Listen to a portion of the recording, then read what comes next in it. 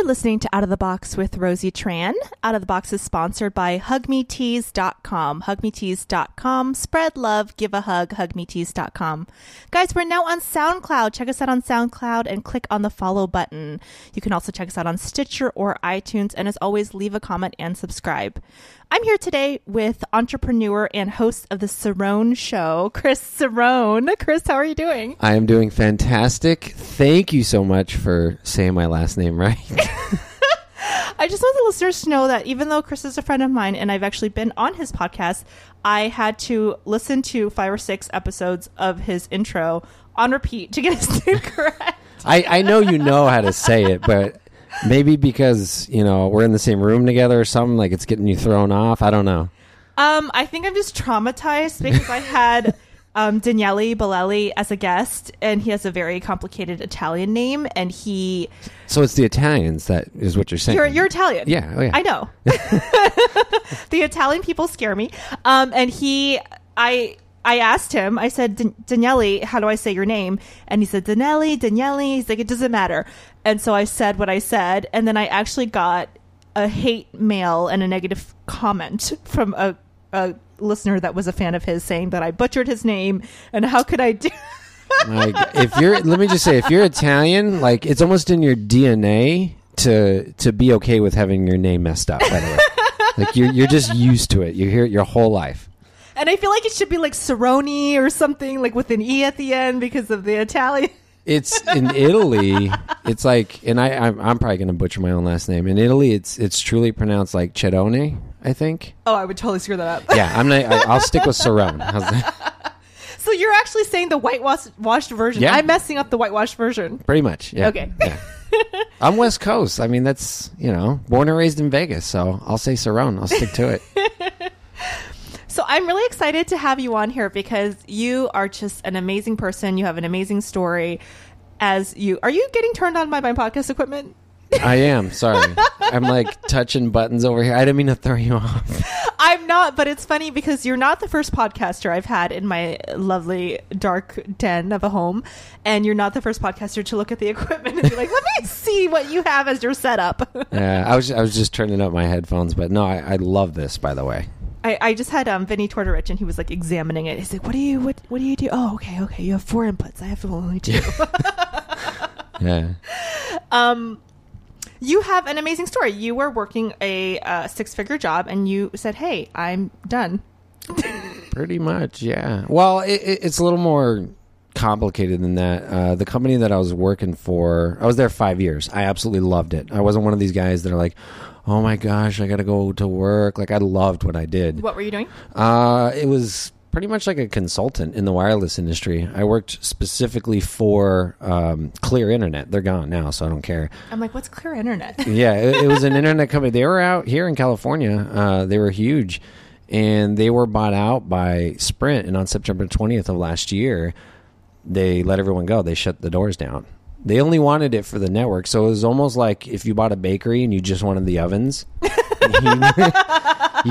bought the bakery, you took the ovens out, and you shut everything down. That's pretty much what happened. And I went on vacation because I haven't been on a vacation in God knows how long, and I know my wife needed one too.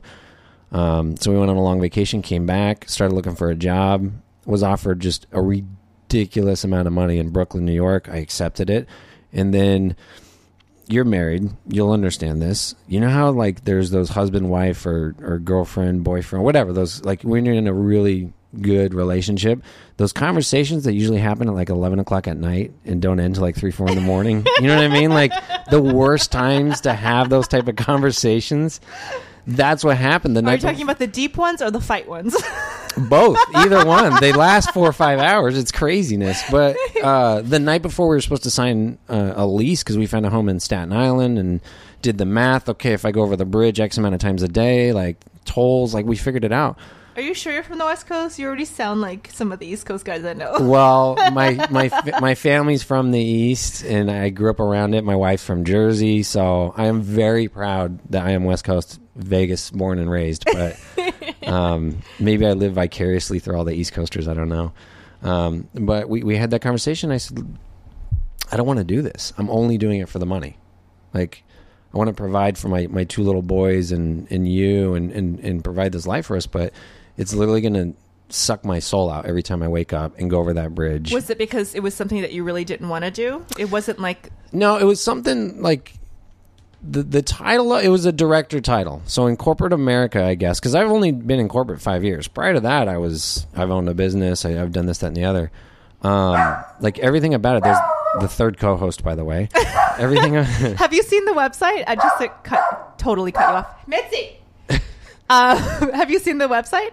I actually added them. One? I actually added them as co-host, and Mitzi and Jamie, my Jack Russell and my mini Schnauzer, have their own picture and bio. I looked at it when you announced that you updated it, and I checked it on my phone, and I was like, sweet. Not that the old one was bad or anything, but I was like, sweet, she's moving on up. But I didn't see that part. I will show you as we're talking. Okay, and sweet. Possibly edit it out, but no, it's okay. And then I want to tell you. So I added a bio. Everyone, go on outoftheboxpodcast.com right now. Oh, I did see that actually. And I just want you to know that my gray Schnauzer, who jumped on you when you walk in, actually has more TV credits than I do. Really? Yeah, he was in a Purina commercial. We were in it together. So you can go on IMDb and look it up. They don't let you make pet IMDbs, and I wanted to. That's craziness. But he has been on so many things as a doggy actor, which is a real thing in Hollywood, people. That's so cool. That's so cool. So yes, the third and fourth co-host, my two dogs, everyone. Yay! And they're gorgeous dogs, but I just couldn't do it. The title was good. Everything was good. It was just like you ever seen the movie Click? And I think I've made this reference before. I am, but I wanted to go back because you actually were saying something that was really interesting before I totally cut you off to talk about my dogs. And I went with it too. Hashtag crazy pet lady. You were saying in corporate America, there's a lot of, and then you totally went off because you said you're a director. Of, like corporate politics and this title means that, and because it's almost like, the rich get richer. Well, the higher the title, you have more benefits and it's easier to do things. That's just what I've learned. Yeah. I'm no professional, just in my 5 short years of being in corporate America. What were the businesses that you had?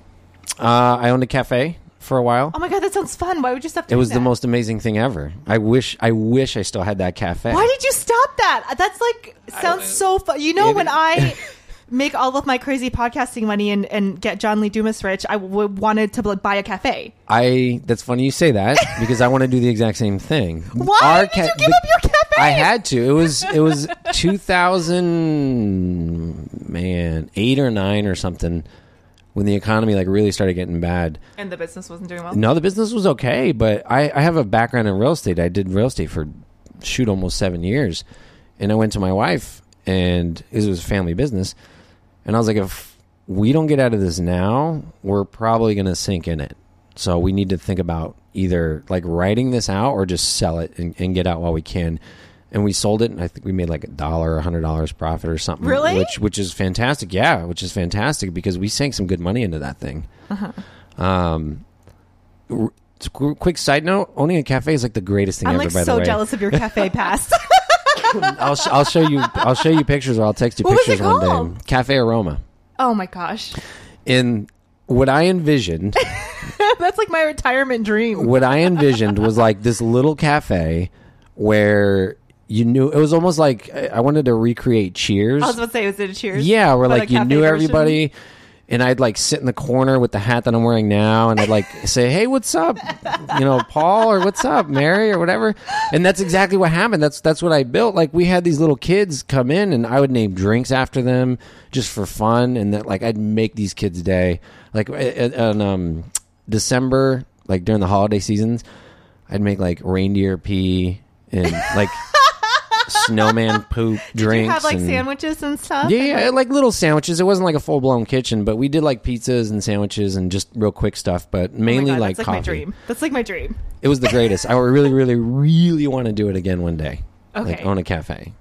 So if you're thinking about it, yeah, just do it. Don't even think about it. I don't even know. From experience, yeah, it was awesome. That was a total side tangent, but I'm oh my god, why would you leave that? I didn't want to, but I'm glad I did. And we made the right decision because we went. I still live maybe 10 minutes from it, and I went back in maybe a year later, and the guy that bought it from me already sold it to someone else. Because he had issues. Because just the economy, and it went down. Oh, it was tough. Yeah. Where it was located too, it was perfect, but it was kind of like deep back in there. You had to like know it was there pretty much. There was no like we weren't on the frontage road or anything like that. But the experience of not just owning like something like a store or something, because that was awesome in itself, but just the conversations that you would have in the cafe with the customers. I just want you to know that your face is totally lit up right now talking about this cafe. So I'm not lying when I was like, I want to do this again. That's funny because I'm harping on the conversations with customers, and then I go and start a podcast to conversate with people, you know?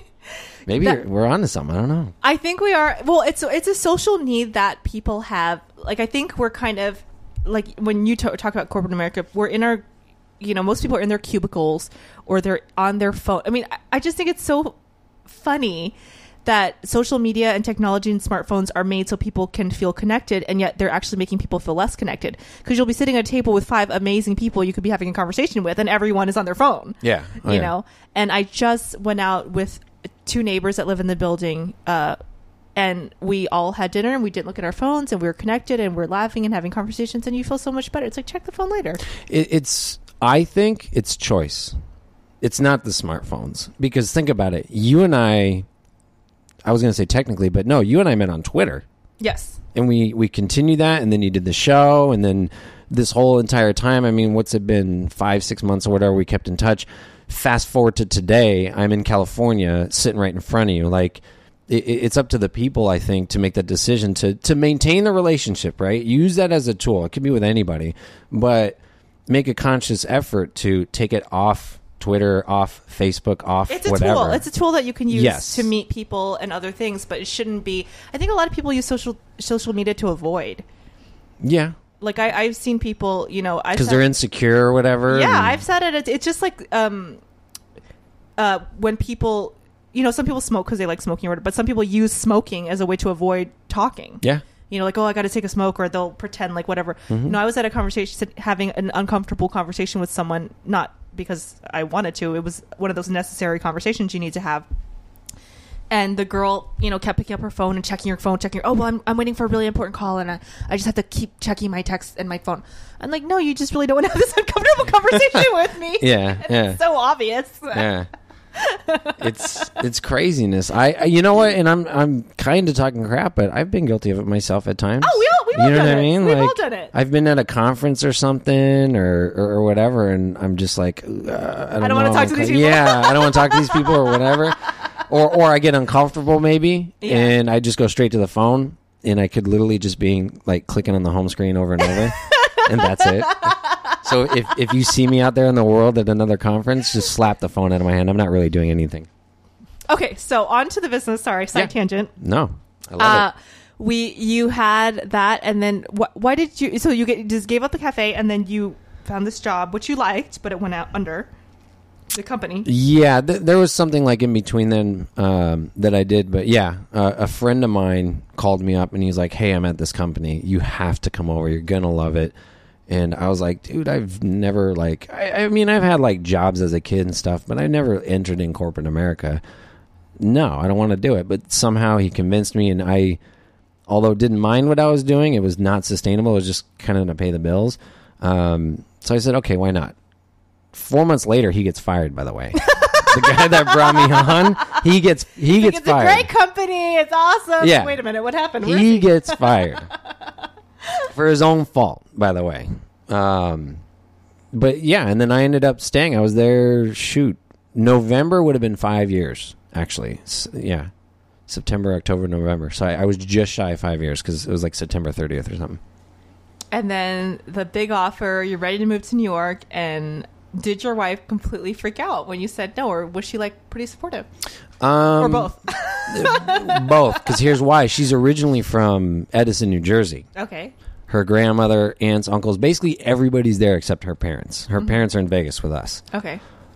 So she was stoked, but that's a big lifestyle change. I mean, yeah, she's from Edison, New Jersey, but she's been in Vegas since, I don't know, 96, 97 or something. So she's used to Las Vegas. We go out there for Thanksgiving and whatnot, but it's different when you're actually living there. Not to mention living in like Staten Island or Brooklyn, where we were looking at. So she was totally nervous. Different lifestyle change in Las oh my Vegas. gosh. Oh my gosh. Yeah. I was actually excited because I love it out there as much West Coast as I want to be. Like, I do love it out there, and I think it's cool. I've never lived out there, so maybe, a month later I can be shooting myself saying, what the hell did I do? But for her, I think she was really bummed about leaving her parents and my parents, because they both sets live in Vegas. But we had that conversation, which helped us both. And I told her, and I don't even know if I said this because we keep going off on these tangents, which I love, by the way, because I do it on my own show. We had one of those conversations, and I basically told her, like, I don't want to do this. I'll basically be on autopilot, like the movie Click with Adam Sandler. This is where I got, and then we stopped, by the way. Now I remember. Like Adam Sandler, he hit the remote, and then he fast forwards 30 years of his life. And yeah, he's rich and successful, and he did what he wanted to do, but he doesn't remember the past 30 years, and he wasn't there for his children. My kids are 5 and 2. Like, there would have been so much that I would have missed by taking that job. You know what I mean? Yeah. Now they get daddy at home in the closet. Pretty much.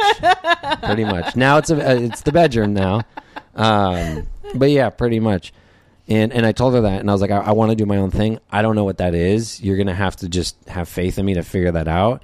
And she was like, she's super supportive. She was like, yeah. And she was like, it's funny you mentioned that, because I want you to do your own thing too. Like, she could tell, you know what I mean? She could tell I was bummed about it, and I was just kind of sucking it up because that's what I had to do as the husband or whatever. She's a stay-at-home mom, so it was relying on me.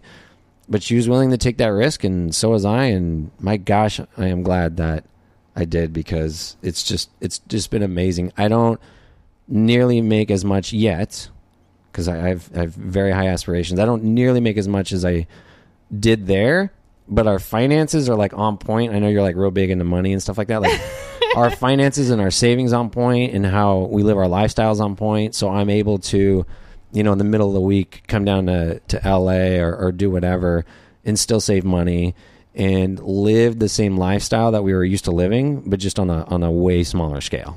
Yeah. Income wise. I actually, I don't know if it's money. I'm just really into personal responsibility with finance, because I think people are just totally crazy.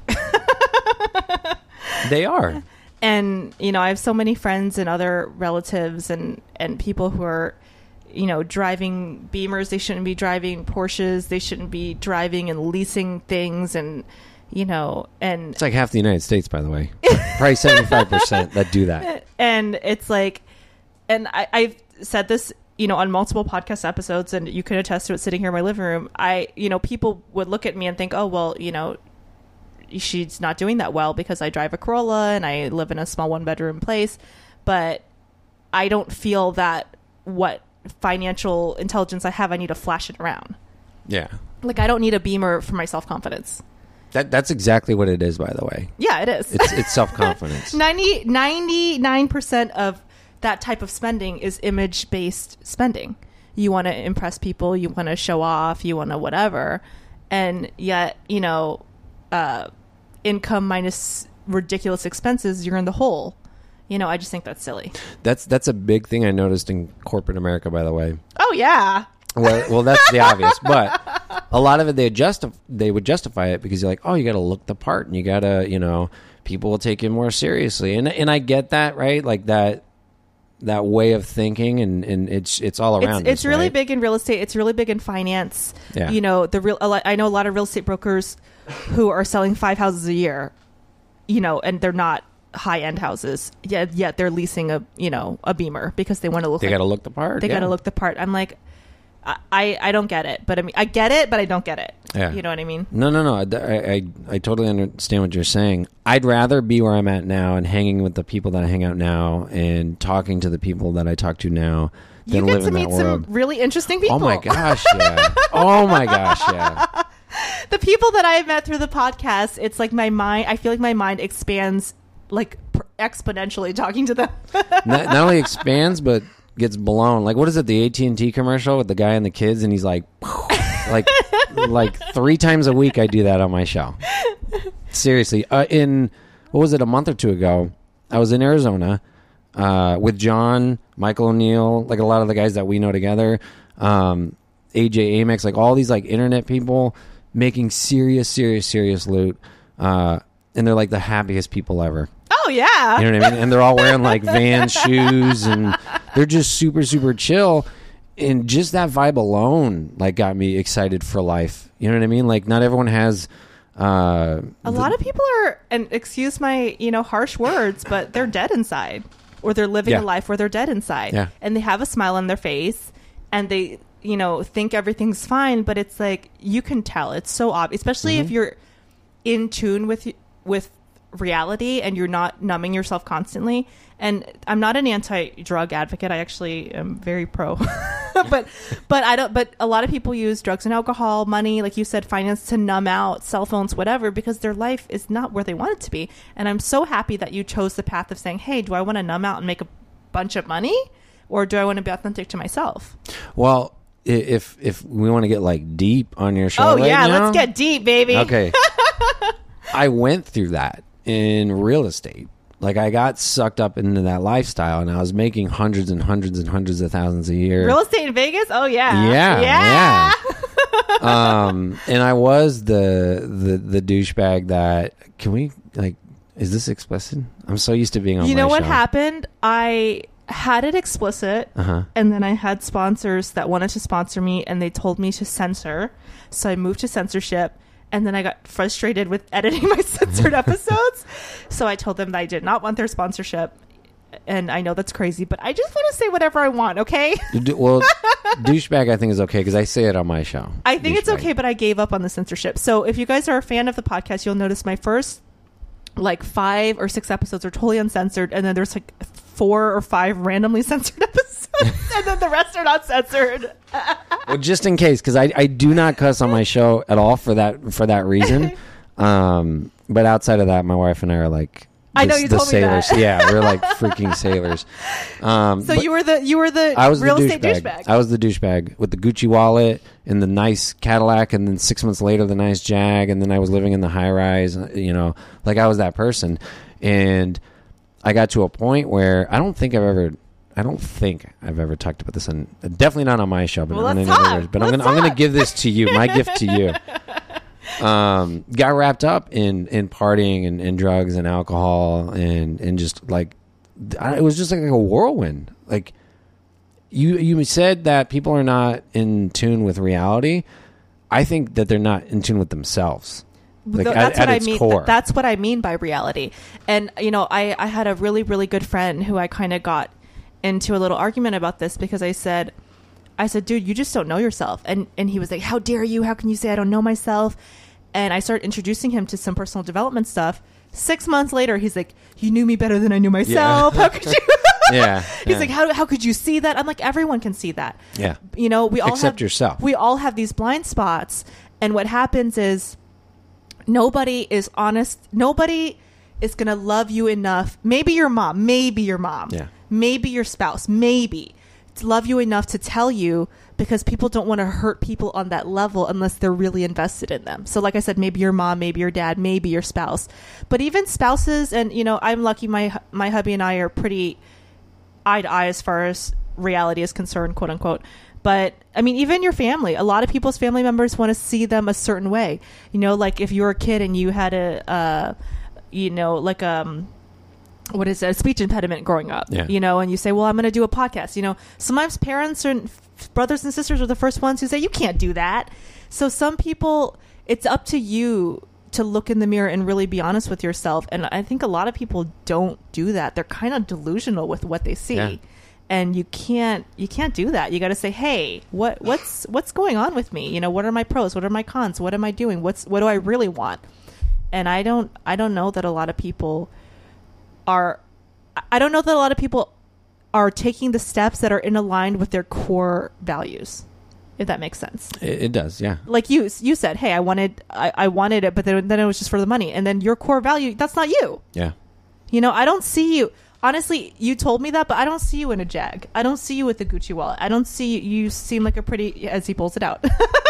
and it's all old and You're like, haggard. it's the old one. It's the my old original. one. But yeah, it still works. This is from that era, though. You're like, this is, I recycled it. It's. Yeah.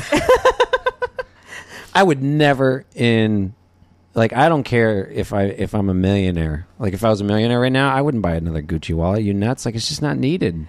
It's not me. It's not that it's not needed. It's that I used to be really into that too when I was growing up, because my parents are label whores, and they've gotten better, actually. I don't know what happened, but growing up, my mom was like a big label whore. Mm-hmm. And I guess when I really got into investing, that's when I realized that the shirt from Gucci, believe it or not, and some people get really mad. No, it's not. It's handmade in Italy. The shirt from Gucci and the shirt from Nike and the shirt from, whatever, Forever 21, or the shirt from the dollar store, they all have the tag inside that says made in Sri Lanka, made in Bangladesh, and a little sweatshop worker is making it. And the reason that you pay $150 instead of $10 is because they are spending that money on advertising dollars to brainwash you to buy a $5 shirt for $150. Yeah. Oh, yeah. And when they had the big scandal where one of the factories burned down, they actually said, oh, this factory makes clothes for, and they named like 20 different brands.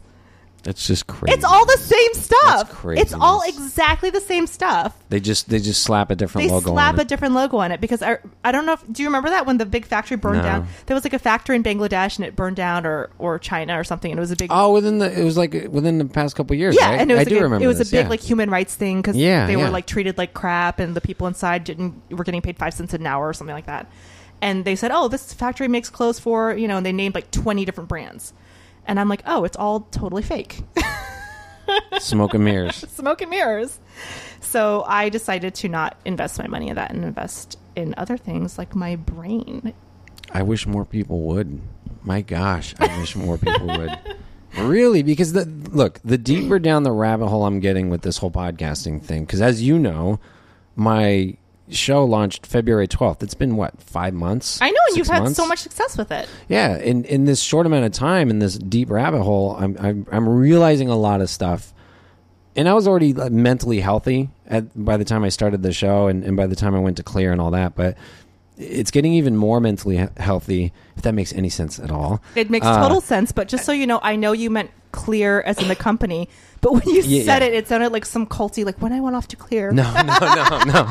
Yeah, when I went. Now my brain is open. When I drank the ayahuasca and got my mind. No. Have you done ayahuasca yet? No, no. I've heard so much about it, but no. We're gonna do it, but we need to. We should do it together. That's an expensive trip. I want to actually go to wherever it is. It's in Peru. Yeah, they have in people Peru. that do it in San Diego. You could pretty much find anything in America when you really think about it. Like, if you go to Vegas, East Fremont, you can get, fireworks, a switchblade, drugs, hookers. Still to this day, you can get a Social Security, you can get a birth certificate, you can get a master's degree down there on East Fremont Street. You can. I don't even remember. Oh, not ayahuasca. What were we talking about? You said the deeper the rabbit hole that you go down. The deeper the rabbit hole I am going down, in the relationships and the connections that I'm making, people like you and a lot of the people that we know together, it's going back to the mind blown thing is this is awesome. I love my life, and I love the relationships and the people that I talk to now a billion times more than anybody I ever met at corporate, anybody I ever met in real estate, anybody I ever met before. And there's a couple people that I stayed in touch with. I mean, I'm not crazy. I still have a lot of good friends. Totally cut them out of my life. No. But they're all a-holes. It's almost and this may come off as arrogant, but I feel like I have a superpower. I'm so in tune with myself, and I know what I want, and I know what I don't want, and I know what's right for me, and all that I feel like I have a superpower. It sounds weird. It doesn't sound weird at all. It sounds weird when I'm saying it. No, it doesn't sound weird at all. It might sound weird to someone who's listening, but it's because you were kind of asleep for a long time. Yes. Yeah. And a lot of people go through that, and it's so hard to explain to people because you sound so arrogant and so pompous to be like, I know you better than you know yourself, and you're not living your life, but you can just see it. Yeah. I mean, it's so obvious when someone is hating their job, just doing it for the money, just doing this and that. And I'm not talking down on anyone who has to make ends meet because, we're in tough times, but there are alternative ways if you're open to it. And I think that a lot of people are so scared to step over that bridge or take that leap or like you said, Or they'll do, I didn't mean to cut you off, they'll go do things that they normally won't do to make ends meet, to keep up with this lifestyle that they built for themselves, when in reality, they don't really need some of the crap that they have in their lives, or they don't need some of the friends. And you know what I mean? Like, I think a lot of people are attached to it as an identity, and they're just so like, this is who I am, and I can, and what happens, and what if people, it's a fear of rejection, and it goes very deep to the core. And I think that's why I so advocate personal development. Read books, listen to podcasts, do work on yourself, because that will free you from all attachment to material judgment and all that stuff, because you just won't care, because you'll have such a strong core inside of you that if someone's like, oh, well, I have the new blah, blah, blah, then you're like, great. And you'll see it, instead of seeing it as something to be impressed by, you'll see it as, this person is so insecure, they need a blah, blah, blah to feel confident. Yeah, exactly. What was that song, like the early 90s, like that, free your mind? Like when you said that, that's what I thought of just now. What is that, En Vogue? I think so, yeah. I think that's what it is. I literally sang that to myself when you said free your mind. Sorry. No, that's great. So did you guys have a game plan? Because your wife was a stay-at-home mom. Yes. And you were not accepting this job. Obviously, to most people that sounds crazy. Well, he just didn't take the job, and then what? He just decided to do a podcast? Like, what was the next step after that? Because you said, I need to find what I want to do, but I don't know what that is. Yeah, and I did not have a game plan at all. Going back to the cafe, I was like, I can go and start another cafe again, because that I know. Like, I can, and I actually started looking into locations and really getting into it, and the entire time I was listening to podcasts of like the business podcasts and like comedy and just everything. I was just like, for some weird reason, got like really consumed with podcasts to the point where I had earphones in all day. That's all I was listening to, because I thought to myself, okay, I have no income right now. We had savings and we were smart on that end, that allowed me to really find what I wanted to do next. But what I thought to myself, okay, this can go one of two ways. I could have no job and all this free time, and I can get caught up with playing with my son for, a half hour. That could turn into 8 hours. And what did I get accomplished? Yeah, I played with my son and I spent time with, but what really got accomplished? I can get started on the new season of whatever on whatever TV, or Netflix, because I never was able to watch TV because I was so busy. And then that could turn into, basically what I was worried about is getting lazy and getting stuck in a rut. It was almost like, because I came from corporate, my mind was conditioned. It's like an athlete, right? Like, you're conditioned in a certain way, and then you kind of let yourself go, and then it's 10 times harder to get back in that fighting shape. Yeah. I didn't want to lose the mental state of what I was in, so I was just super, super consumed with podcasts. And one day I was like, why don't I just start a podcast? Like, literally, that was it. I even said it to me like that, soft in my mind, like, why don't I just start a podcast? And that's what I did, and I started like really as hyper focused as I was listening to podcasts. I got hyper focused on, how do I do it? Like, how do I start? Could I make money?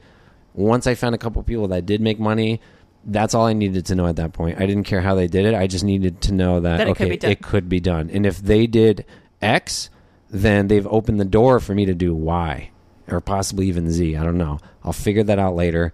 What I need to figure out, though, is what's going to be unique to me and what's going to be like my thing. Because I didn't want to like replicate anybody or go down that path. Just, I don't know, from what I've learned, like, it just never works. You got to be you when you do this stuff, You seem pretty relaxed, though. I know when I spoke to John Lee Dumas, he said, well, he had never done one before. He was kind of shy. His first few episodes, if you listen, he's like totally awkward. You seem pretty relaxed. I've listened to your episodes. You always have seemed pretty relaxed and calm and confident. Was that an issue for you at all? How am I going to talk for an hour 3 times a week? Well, that's why I interview people, because it's easier for me to just banter out somebody. I tried 2 solo shows in the beginning, and one was like 20. My shows generally, for those that are listening right now, my shows generally like an hour, and now they're like an hour and a half long. I tried 2 solo ones in the beginning. One was like 20 minutes, one was like 30 minutes. It was just tough. So I was like, okay, no more of that. But so you did try to record on your own? Yeah. I just ran out of stuff to say, and I was like, this kind of sucks. You know what I mean? Like, I don't want to run out. I do so much better talking to people. I don't think I struggled with it at all. And it's not because, I'm some fantastic speaker. It's not because of that. It's just because I was like, okay, if I'm going to do this, I need to be like such my authentic self and have a natural conversation, because I know I can do that. If I try to follow a script, or if I try to follow anything else that's not unique to me, I'd get hung up on, am I doing it right? Am I doing it wrong? Blah, blah, blah, blah. By the way, that's what I absolutely love about podcasting, because I hate listening to talk radio and the guys have that cheesy voice. You're like, why are you talking like that? You don't talk like that normally. They're like, hey, how are you doing? Yeah. 97X. Bam. Like, why is that the radio voice? I don't know. And I don't like the talk radio because a lot of the guys and gals come off as a quote unquote personality. I'm like, just be real. Yeah. Like, why are they being so cheesy? And I've gotten negative feedback. I had a girl leave a comment on iTunes. Oh, she laughs too much or whatever. And don't listen. Problem solved. Unsubscribe. Like, I don't know why people, like, that's funny that you say that. I don't know why people feel the need to write stuff, because I get that stuff. One guy was like, I don't get that much, but here and now I get some negative. One time a guy was like, you need to stop cussing on your show. And I was like, what episode did you hear cussing on, dude? Because I don't cuss on my, I don't cuss on my show. Yeah, you don't. I was like, what? And I think it was on Twitter, and I kept tweeting him back. I'm like, who said it? Well, it wasn't you, it was one of your guests. Okay, well, which guest? And he didn't write back. I go, which episode? And then he didn't write back. But then I was like, because I'm sensitive to that stuff. I would have stuck up for whoever, because I was just thrown away. I will tell you exactly why people do that. It's because they are unhappy in their own lives, Yes. and it's called projection. Yes. And I have told this story before on my podcast and another podcast, I think, and I'll tell it again because it's just an example of, it's just so true, and people are not aware of it. We were watching YouTube, and my husband was watching some musician, and he was totally criticizing them and being like, they can't play this and that. How can they have 40 million views or whatever? And I said, why does it bug you so much that they have who cares? It's like, it just bugs me. It just bugs me. People do that. And I kind of started getting deeper, because that's what I do. Yeah. And finally I kept asking him different questions, not the same question, like over and over again. And it turned out he's a musician. He plays drums and guitar. It was a little jealousy because he hasn't, he's been on and off with bands and haven't been with, and he said, you know what? I'm kind of jealous. I don't have anything on YouTube. I haven't posted any of my music. It's always projection. It's never has to do with you. It never has to do with me laughing too much. The chick probably listening to me wants to do a podcast or wishes she could do this or wishes she could do that, never did. And so she's going to pick on it. And I find myself doing it too. And anytime I do it, I look at myself and say, okay, why am I picking on this person? Because honestly, the attitude should be, and I've tried to have this attitude more, is, hey, good for them. Yeah. What is the motive for you to say, well, that sucks, or how could they do this? And it all has to do with ego. It all has to do with they're doing something that you've wanted to do. Wanted to do or something. And even with like Kardashians, people are like, well, she sucks and blah, blah, blah. It's like, you know what? Maybe she does suck. Maybe she's horrible and she's a horrible person and she's a rotten person. Who cares? Stop. What's that got to do with you? Yeah, what has that got to do with you? And why? And if she's so horrible, turn it off. Stop giving her high ratings. Yeah. Turn off the show. Tell your friends not to watch the show, and then focus on your own life. It's that simple. And it's like, why? If she, it's. I think that a lot of these things are just people being totally unhappy and being like, what can I cut down to make myself feel better? And it's not because we're bad people. It's just because it's a human nature that we get to learn how to evolve out of. Huge shout out to your husband, by the way, for realizing that. Now, I don't know if that was... He did. He totally realized it, and he felt... Because a lot of people don't... They don't get to that point. They're like, what are you talking about? Yeah. This person just sucks. Yeah, no, that's awesome. He's awesome. And he said that. He said, well, I guess, I'm just jealous. And he totally admitted it. He wasn't defensive. And he was at first like, well, they're not good. They're not good. Yeah. And then after I said, hey, what's really going on? And he said, what do you mean? And I said, well...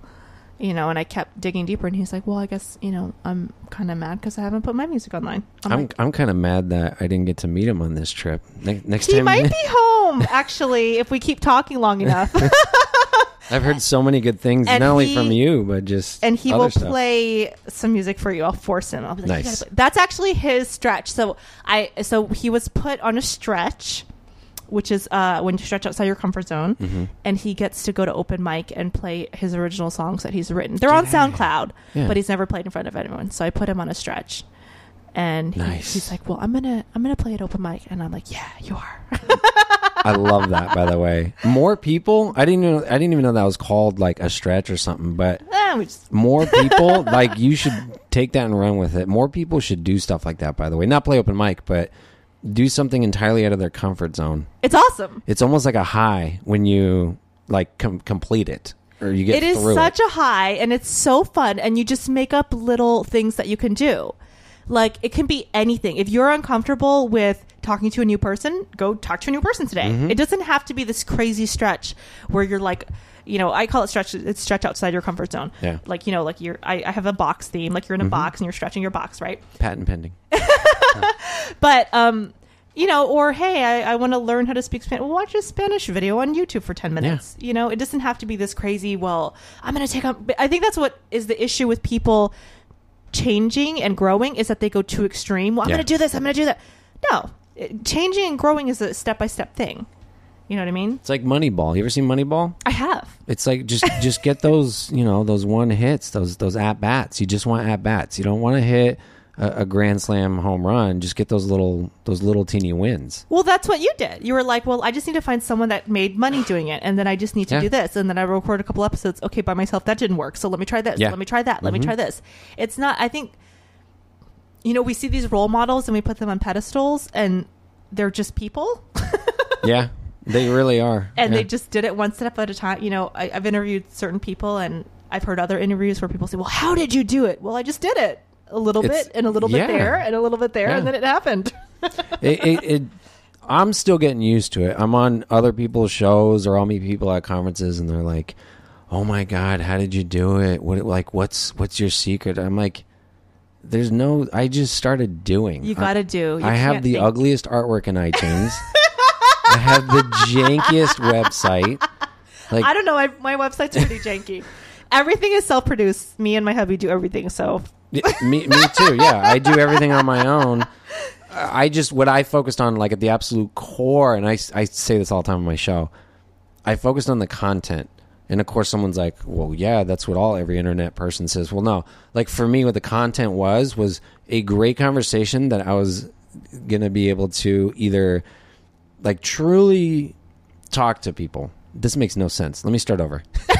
You can leave that in, by the way, on the final cut. No, like, I wanted to make sure that... how about this? I've done interviews that were so bad that we just didn't gel.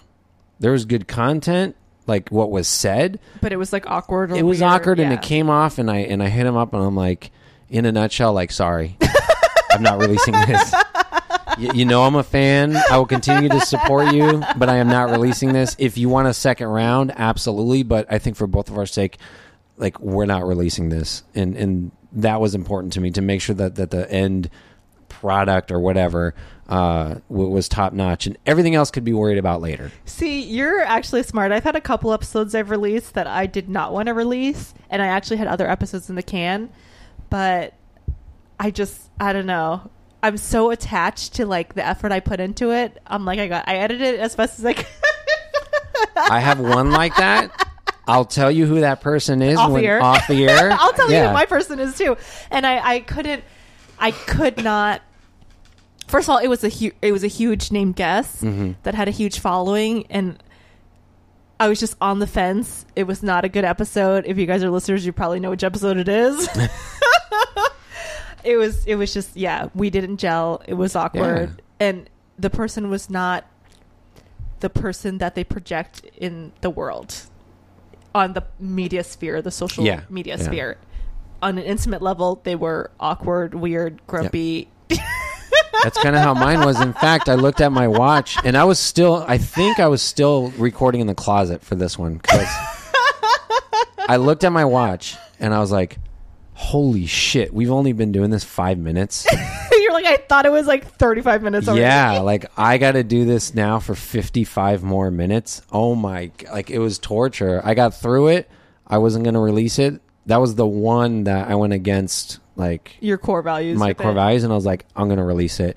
I did, like, the Mozart of editing jobs on this thing. I released it. I let a couple people know. Could you do me a favor? Could you listen to this thing? I also belong to a private group on Facebook. I'm like, hey guys, do me a I didn't tell them who it was or anything like that. I was like, do me a favor. I really had a rough time. Could you give me some feedback?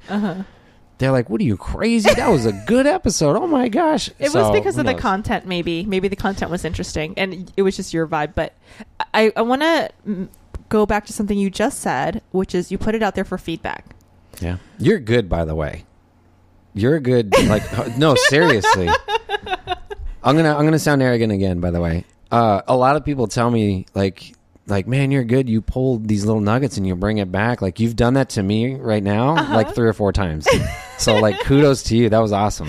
Well, I want to talk about feedback because it's really important. And we talked about people being authentic to themselves. And I think that feedback is so important. True, honest, rough and tumble feedback. And you need to find those people in your lives. I mean, I normally don't give advice. This is advice, people. Because I had a listener email me and say, Rosie, you always talk about working on yourself. What does that mean?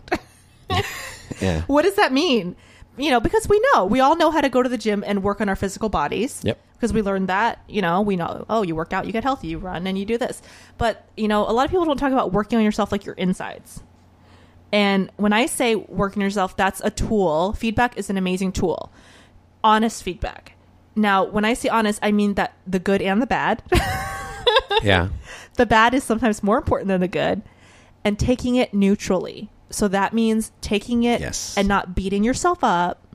If I say, hey, Chris, the podcast was great. You said, Rosie, give me some feedback. And I said, but, you kind of say a lot. You don't take that and go, oh my God, I'm such an idiot. I say all the time. How can I stop saying Oh my God, I say so much. I'm an idiot. Blah, blah, blah. I'm quitting podcasting. I'm done. Right? Because some people do that. They hear the feedback. They take it so personal and they start crying. They're depressed in their room. Oh my God, I'm an idiot. No. You just try to stop saying next time. Yeah. Simple as that. My introductions now on the show, I did this with you, actually. I was still doing it. I would write out the entire introduction, and then I would read it. I would try and do it in a way that, you wouldn't be able to tell I was reading an introduction. And then after that, which I still do to this day, even less, I would write down, 5 bullet points. Not questions, but, bullet points. To go back to. I don't even remember what I wrote for you. I probably wrote, comedian, USO, just little snippets about your life, and then just let it run with however. I stopped writing down intros maybe in the 30s because I'm on in the 60s now on my show, because I wanted to get better at not only speaking and speaking on the fly, but public speaking, all that. And by doing it live like that, well, not live, but you know what I mean? While the guest is there doing the intro in the moment off the top of your head, it forces, at least for me, and you can apply this to anything, I think, it forces that muscle to get better. If I were to continue to write all these intros and then read them off, it would be a crutch. It would be a crutch. It'd be like the pacifier or whatever. So you got to just, at some point, make that decision, whether it's reading intros or doing... I can't think of a good analogy right now, but... Well, I told you before you came over, I said, I do minimal research on people, and some people are offended by that. Not my guests, but I've had, just so you guys know, I don't have that much negative people emailing me. I've had a couple, but I had a person say, well, you obviously didn't do your research on this person. I have done research on people before, and I felt so structured and so stiff. Yes. Because I felt like I was using it as a crutch. And so once I started not doing as much research, I would do the basics, who are they are, what's their background, this and that, what book did they write or whatever. But I didn't want to find out, so I heard you grew up in a small town in Coeur d'Alene, Idaho. It's you're obviously reading off a piece of paper. Yeah. I heard you, what was it like in the winter time? Hold on, let me, you hear paper crumpling in the background. And so I just talk and free flow. And usually the most amazing nuggets in my podcast come from just random tangents. No, yeah. Hashtag cafe. Yeah. That's why my show is now bleeding into the 20 hour 30 mark. I did a show, it was a couple episodes back, and we didn't get into the entrepreneurial gold, because that's why I think people listen to my show, until the 44-minute mark. And if I would have cut them off, we would have lost a good half hour of gold. Oh my gosh, gold. So I think that was the one that I was you know what? Screw it. Like, we'll be done when we'll be done. If people want to listen to the very end, great. If not, whatever. You know what I mean? And I think that's why people enjoy listening to podcasts more than radio shows, because I think radio is so structured. Yeah. And you can't really be free and go off and kind of, it's more, okay, and then we have an advertising break and let's do this and let's do that. Yeah. And I mean, you say hour 44. I was on a couple Death Squad podcasts, which is Joe Rogan's network, for 3 hours. I mean, I cannot believe we talked for that long. Yeah. Yeah. Well, but can you really not believe it, though? I really cannot believe that we talked for 3 hours. I actually am hypoglycemic, so I need to eat every 2 hours. Mm-hmm. And I started crashing like halfway. I was like, we're still talking. Is that what that's called? Hypoglycemic? Yeah. Maybe I have that. Do you like eat a lot and you don't gain weight and you... Well, look at me. I eat all the day. time. Yeah, all day. I have like 5 to 6 meals a day. Yeah. And if I don't... I should maybe get that checked out. You know what? There's really nothing you can do, because they do what it's called a glucose curve test, which is horrible. Mm-hmm. They take your blood. They make you drink this sugary, like pure sugar drink, and they take your blood every hour to see the levels. It's not worth it, because there's no cure. Basically, the cure is that you have to watch your food, like what you eat. Yeah. And you have to eat 5 or 6 times a day. So you're already doing what you would do if you got diagnosed with it. Oh, well. I don't even need WebMD anymore. Just come over to Rosie's house. Boom. Eat 5, 6 times. But I'll crash hardcore if I don't eat. Yeah, me too. And you get sweaty and grumpy. Yeah. You have it. Yeah. It's just called it's hypoglycemia. It's low blood sugar, and it's hereditary. There's like nothing you can do about it. Usually if people have diabetes in their family, it's not diabetes. Yeah. It's like pre-diabetes. And basically what I do is you do complex carbohydrates, protein, and a lot of fruits and veggies. Obviously try to avoid, ice cream, sugar, cakes, because you'll crash really hard, really fast, in an hour. Yeah. And if you don't, eat, you get sweaty, grumpy, angry. I'll do better with like a bowl of rice or a bunch of potatoes. I noticed. Yeah, hearty stuff. Yeah, hearty stuff. There would be times, like, it's to a point. I don't know how we got on this conversation, by the way, but there comes to a point where like I'll be like going about my day, and I'll start almost like an alcoholic. Yeah, and you totally have it. You're totally have it. Like, you know what I'm talking about? Like, yes, like, and you start sweating, and you kind of get this, and you're like, I need food, and or I'll start planning out like, crap, okay, if I'm going to be at this event for like, I need to really think, how am I going to get food in my stomach? You know what I mean? Like, or a movie or a show or whatever. Just I'm going to be on a plane for this long. Like, I need to go to the how old are you? Hudson News. I'll be 34. And you never knew this about yourself? No, I knew this, but I never knew it was like. I thought it was just some young scrapping, like, puberty going through whatever boy. It never went away. The eating part this entire it's pretty time. Bad. I used to actually, when I was in school, because I don't know if you had this when you were growing up. I mean, we're around the same age, but they wouldn't let you eat in class. Oh. I used to hide food in my lunch bag and then pretend to go to the bathroom and eat food in the bathroom. Like I had Go-Gurts. And I had like other snacks. My mom and kids would make fun of me at school because I always had this giant lunchbox with like so much food in it. And they're like, "Are you bulimic? Like, how could you eat so much food?" No, we'll go to next time you come to Vegas. And I know we said this last time, but I'm going to be in Vegas. You said that last time. Did you end up coming and like a gypsy in the night? You snuck in and out. I ended up. The trip got canceled. Okay. Because we were going to go with our neighbors and they couldn't go. And so we're going the last week of August, first week of September. What is that? Labor Day or Memorial? I always get Labor Day and Memorial Day mixed up. Yeah, I don't know. Whichever. Yeah. We'll be there. And I messaged you about it or whatever. You commented. No, you did. You did. Yeah. I said I'm going to be in Vegas. Yeah, no, you did. Yeah. We were going to set that up and then it just never happened. But so when you come to finally visit me in Vegas, well, go on your vacation, but also see us. I'll take you to this Thai restaurant that I'll go and I'll order 2 portions, like 2 dinners. Yeah. And people think like, oh, you're crazy, whatever. Like, no, I could really put that down. And then about an hour and a half later, I'll eat again. Yeah. Like, I got that too. Everyone thought I was bulimic, or they're like, how can you stay so skinny? And I'm like, it's like something your body doesn't like recognize. I'm not alone in this world. Thank you. You're not. Thank you. And we're both small. Like, we're small. You know what I mean? I found someone else like me. Yay! You're just like attracting. You're just attracting everywhere you go. You're meeting people you know, I'm not going to say it was your private story off the air, but people from 20 years ago, pizza parlors and...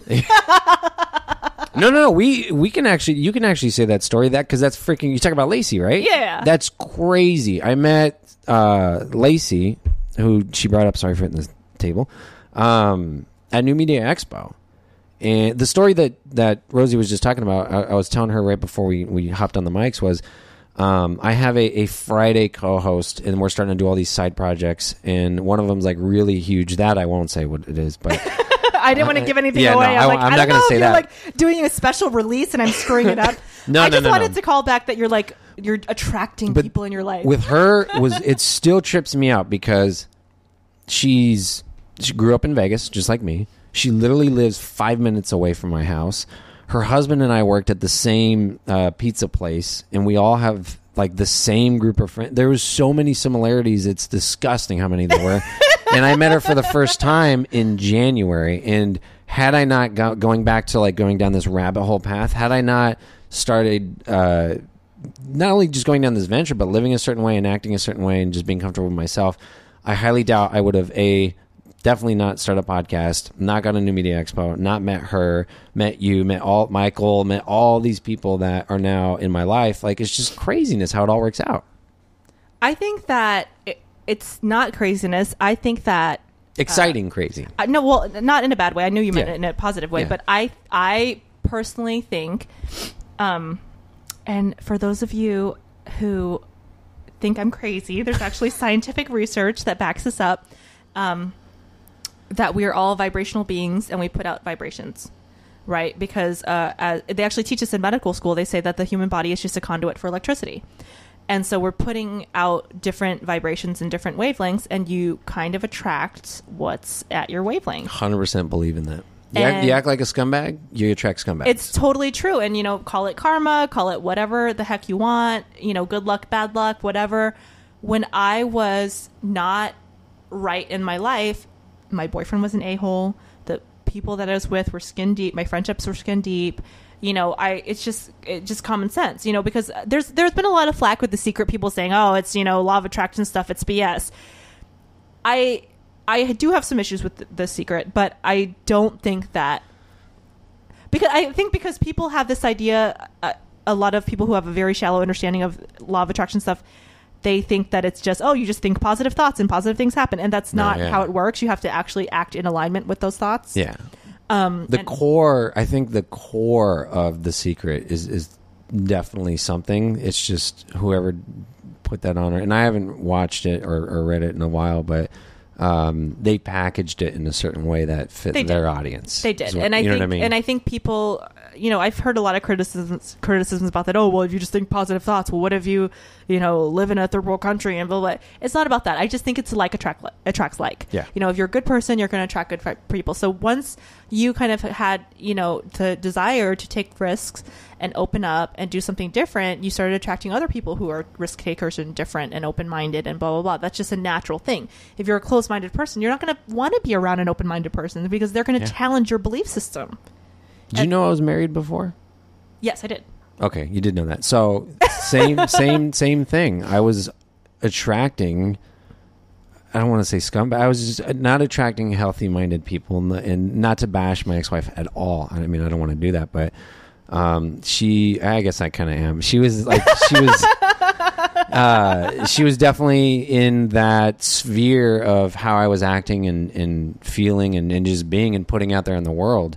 Fast forward to and we never had kids or anything like that, but fast forward to my life now, freaking love my wife. Like, we're so alike, it's not even funny. And now we have 2 beautiful children. My life is so much different because of the way you acted. The way I acted. I was acting a certain way then, and I attracted that type of woman. I'm acting a certain way, later. I attracted that type of woman. And I think it's a personal responsibility thing because a lot of people say, well, I'm such a good person. Why am I attracting these a-holes? Well, maybe you're a good person, but the way you're acting is not in alignment with that. It's just like, given this example before, it's like the woman who's like, well, I want to date a nice guy. Why can't I find a nice guy? And then she sees an a-hole and she gets totally turned on. And all the nice guys in her life, she's like, oh, I'm just not attracted to him. Yeah. Well, look at what you're doing. Mm-hmm. And I had the same thing. I was dating a guy who was a total scumbag, and I had so much drama in my life, it wasn't even funny. And after we broke up, for a while it was him. I was like, he's a jerk, he's an a-hole, and then I was like, wait a minute, what did I do to attract that type of person? And I had to look at myself and I was like, this is not fun. Yeah. I feel like I keep saying this is going to sound arrogant, but maybe you're just an arrogant person. No, because I'm so used to talking to people that doesn't understand. Like you do. I'm just not used to it. With me and my wife in particular, I have to focus on me first. I have to get me right first. Most people would hear that and be like, no, you need to attend to your wife. No, I need to attend to me, because if I can't be right and if I can't be healthy and if I can't be the person I want to be or whatever, how can I expect to be a good husband, a good father, a good friend? Like, I totally agree with that. I totally agree with that. And people don't get that though. It's the whole put your airline mask on oxygen mask before you put it on, help the person next to you thing. Yep. And it's so true. You always bring it back to yourself, not in a selfish way. It's a self-love way, so that you can be 100% Chris for your wife. If you're 50% Chris, you're running around with your head cut off. Yep. You're negative. You feel horrible. You haven't eaten. Your blood sugar is low. Yeah. You're not. You're gonna. I mean, even on that very basic level, if your blood sugar's low, you're gonna be grumpy. You're sweating. Your wife might ask you something. You might snap at her. Yeah. It's just as basic as that. If you're not fed well, healthy, have your mind right, not in drama, have everything together. And it's so freaking hard. Yeah. And it's easier for people to focus out and say, well, let me help my husband. Let me help my boyfriend. Let me help my girlfriend. It's called codependency, people. Yes. Thank you. It's all about you. And it sounds crazy and selfish, but it's all about you. Yeah. Big time. Which, real quick, I totally went through a drive-through and scarfed some food down on the way up here. So you're good? Yeah.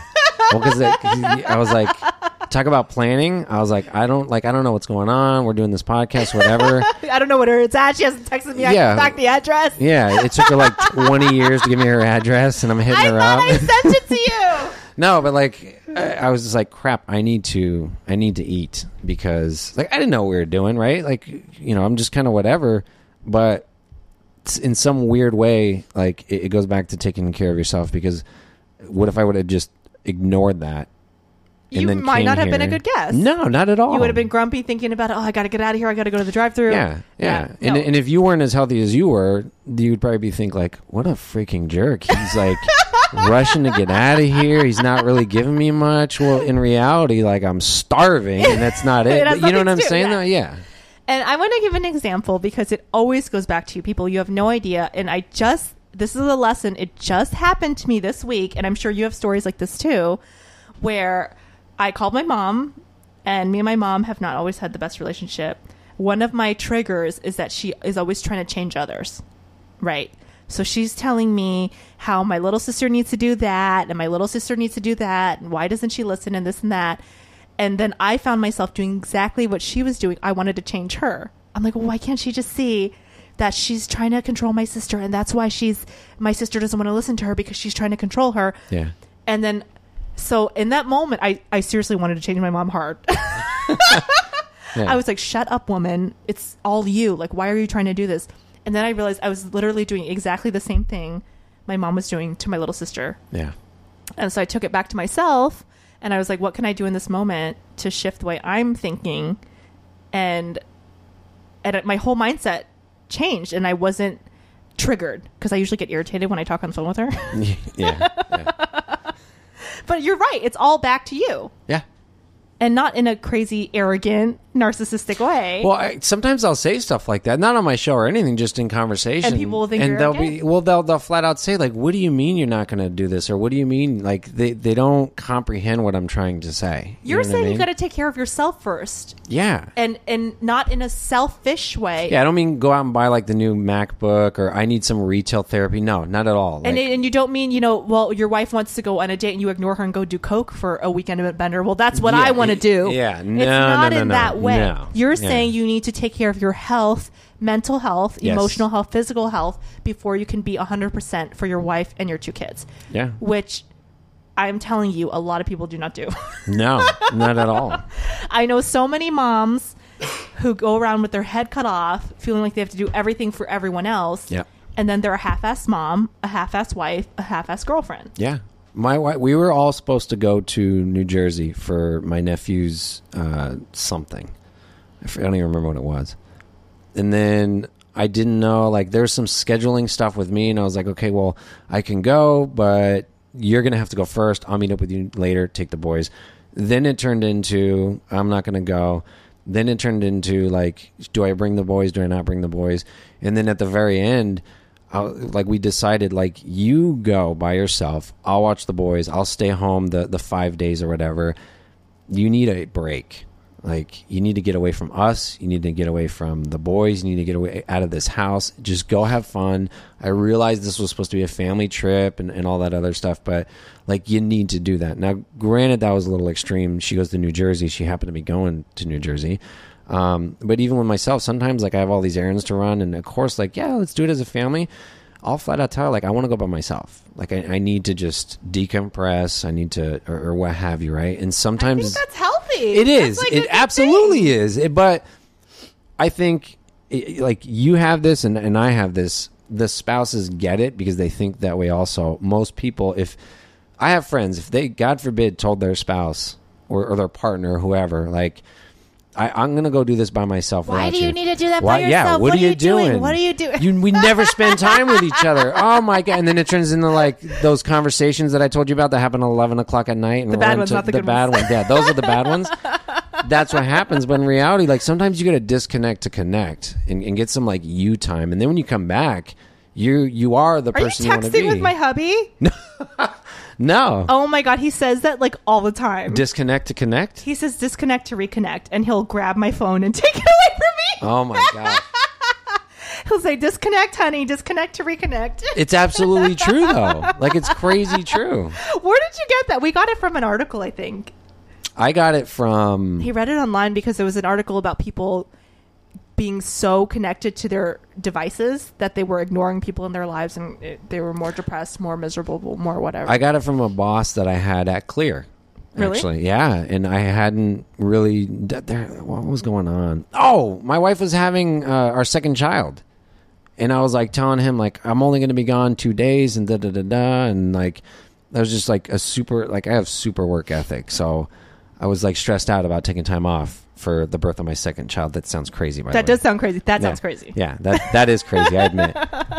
Because that's only going to happen once. Yeah, exactly.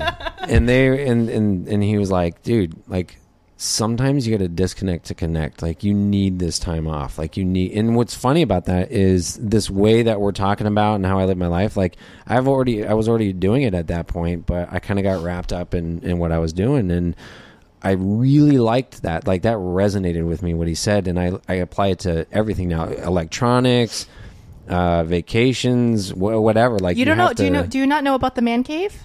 Mm-mm. Okay. Let me school ya. Guys need the man cave. So, well,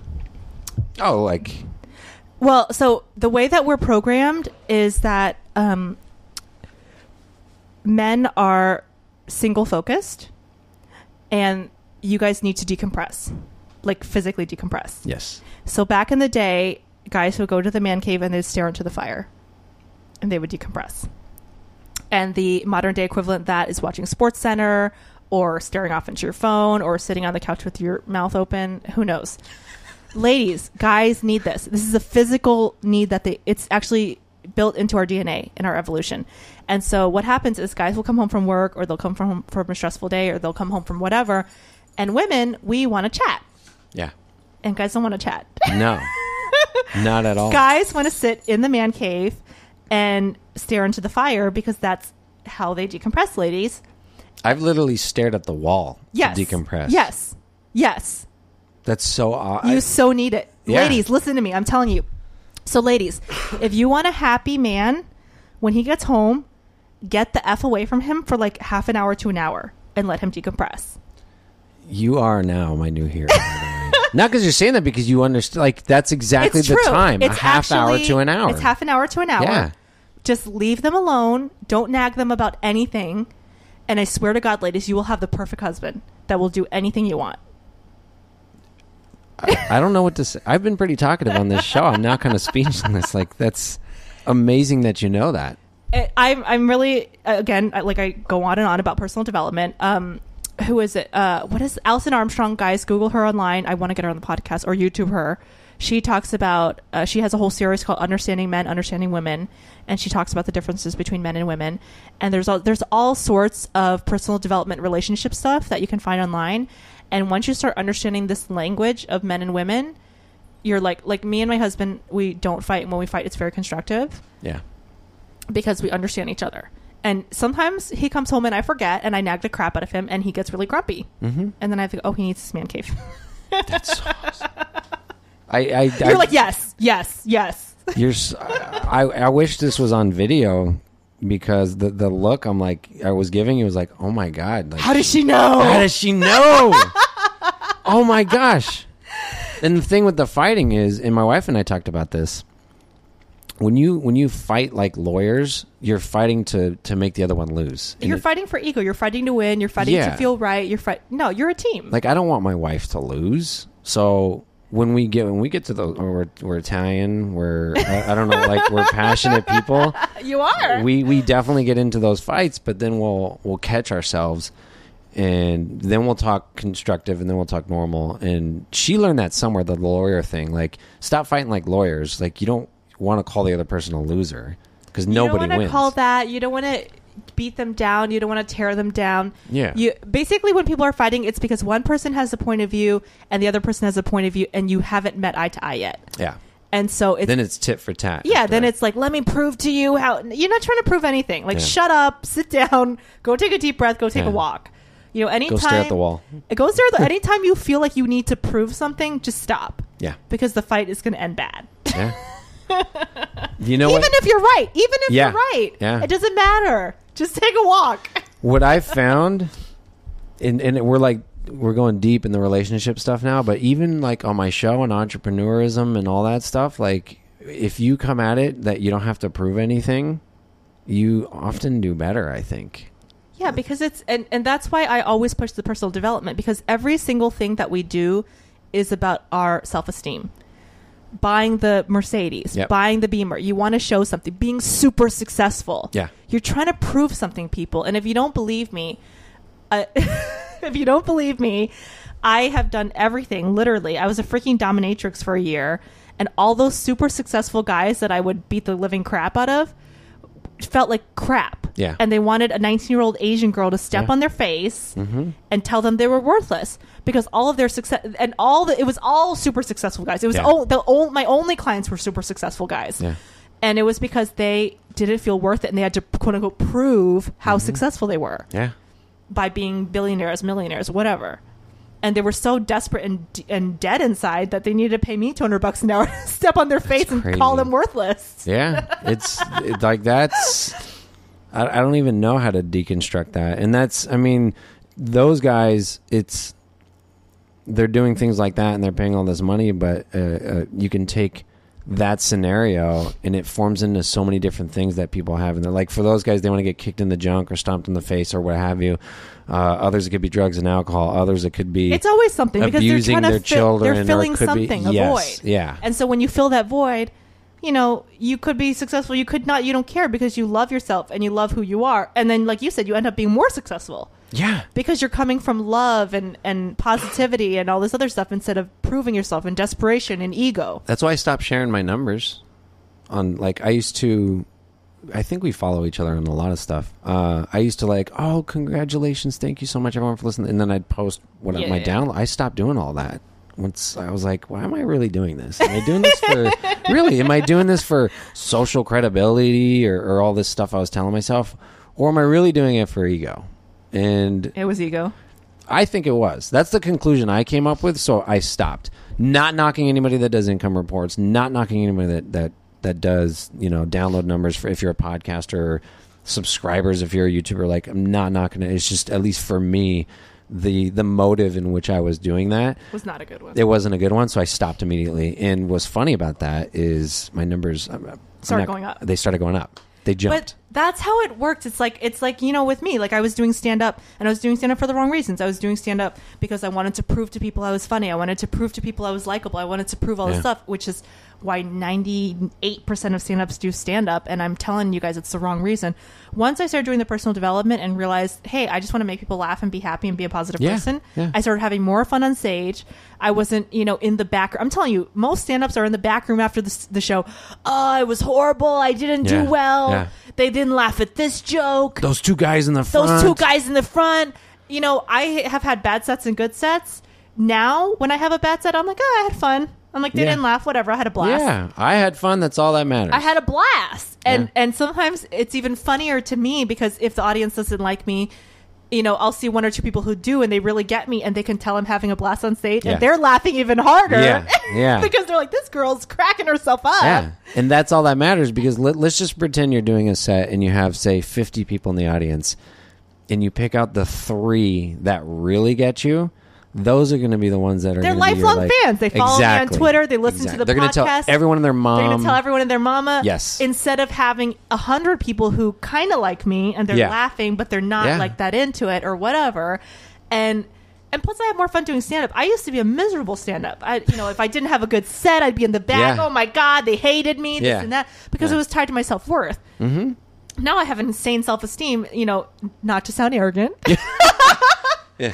But I'm confident. Yeah. If I have a bad set or a good set, I don't care. I really don't care. And people say, well, how can you not care? They didn't like you. I'm like, well, I like me. And that's all that matters. That goes back to if you're not... And I had a blast. Yeah. That goes back to what I was saying. Like, if you don't take care of yourself first, how are you going to be a good wife, a good friend, a good stand-up, a good... You know what I'm saying? Like, and you know what? That's all that matters is you. And people say that as a cliche, but it's so true. Mm-hmm. Do you know how many friends I have? I've been in this business 12 years that are multi-millionaires at stand-up, and they're the most miserable people... I believe it. ...you've ever met. Yeah. They're miserable. Yeah. Miserable. They're so desperate for attention. They go on the road. They cheat on their wives. They sleep with all these fans just to feel a little bit of self-confidence. Yeah. Probably ton of drugs. Ton of alcohol. They're making... I know a guy that's making $10 million, I think. I think he was in Variety as one of the top... doing stand-up. He's miserable. He keeps buying a new house every year because he's so unhappy. He can't just sit still. He just can't sit still. Yeah. Because it's like, and you had the real estate money. Yeah. And it's crazy. And it sounds so cliche. And we hear the cliches and we go, oh, yeah. But in our own lives, we don't look in the mirror and say, hey, am I doing that? It's almost like, remember when you were a kid and you either had like, when you were watching a VHS and it was either Channel 3 or Channel 4. And if you know what I'm talking about? Oh, we had the TV where you turn the knob, okay? Yeah, well, I did too. But like the big square TV where you turn the knob. They call them consoles. Channel 3, like you can kind of see. And then when you change the Channel 4, it was like, boom, like clear. Yeah. That's almost kind of what happened to me, and I think what happened to you. And people, when they get into self-development and they live their life in Channel 3, and once they figured out how to switch to Channel 4... They're like, oh, it's so easy. It's like, oh my gosh, life is like this? Like, I want to do everything now. But it's not, it's like you have these little aha moments, and it's all about digging deeper, like you said, going down the rabbit hole, looking at yourself. Like, kind of, and it sounds kind of like not fun, but the darker you get, the more positive the outcome. Yes, absolutely. And I think some people don't want to go to the dark. Like, you don't want to realize, hey, I'm a bad mom. Like, because I'm not here, because I'm spaced out. Yeah. I hate my job. Nobody wants to say, I'm a bad mom.